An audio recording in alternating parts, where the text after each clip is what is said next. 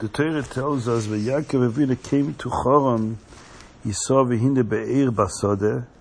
The first thing he encountered is a well in the field, and he saw three different groups of sheep who were crouched down not far from the well because they were waiting to be drinking from the well.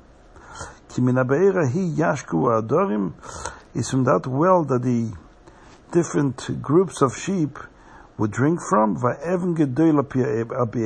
there was a huge rock that was covering on the well. And then the Torah tells us that Yaakov Avinu removed the rock.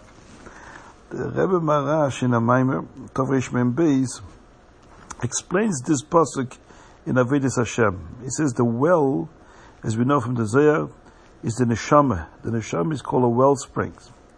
Especially the neshama, the way it comes down in the guf, down here in the lowly world, it's called a wellspring because, just like with a well, when you look at a well, on the surface it looks like a very small body of water. On the surface it seems like a limited source of water, but really a well is connected beneath the surface to the deepest reservoir and the endless and vast source of water deep inside the ground.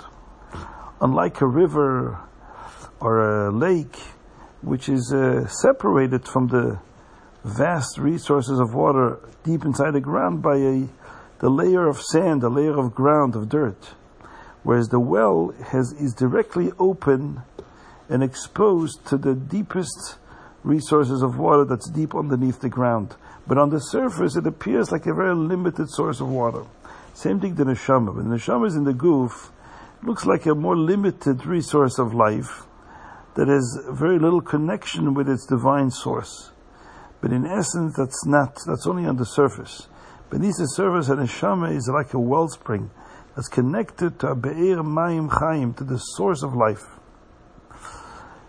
And in order to reveal that inner dimension of the neshama, and the light of the neshama should shine even while the neshama is in a guf, in Olam Haza Hagashmi, you need to remove the rock.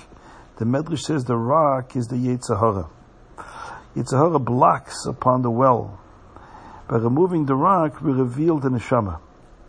And this is done during davening, when a Yid works very hard with his Nefesh Abamis during davening, and he tries to sublimate the qualities of the Nefesh Abamis by meditating on Hashem's greatness. This leads this helps diffuse the tension of the Nefesh Abamis. And when the rock is removed, is all the three Shloisha Edrei Tzayin who are waiting to drink from the well.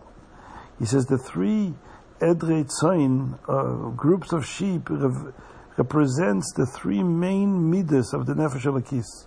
There's Ava, there's Yireh, and there's Rachamim. So these are the three main qualities and character traits that a Jew uses to serve Hashem, especially during davening. But as long as the Yetzer Hara, the Evan, is sitting on the well, these three main midas don't have access to the person. But after the rock is removed, is then Yashku ha'adorim. The three main midas can begin to thrive and drink from that well and connect with the neshama. And that's when the Yid fulfills his tachlis here on earth.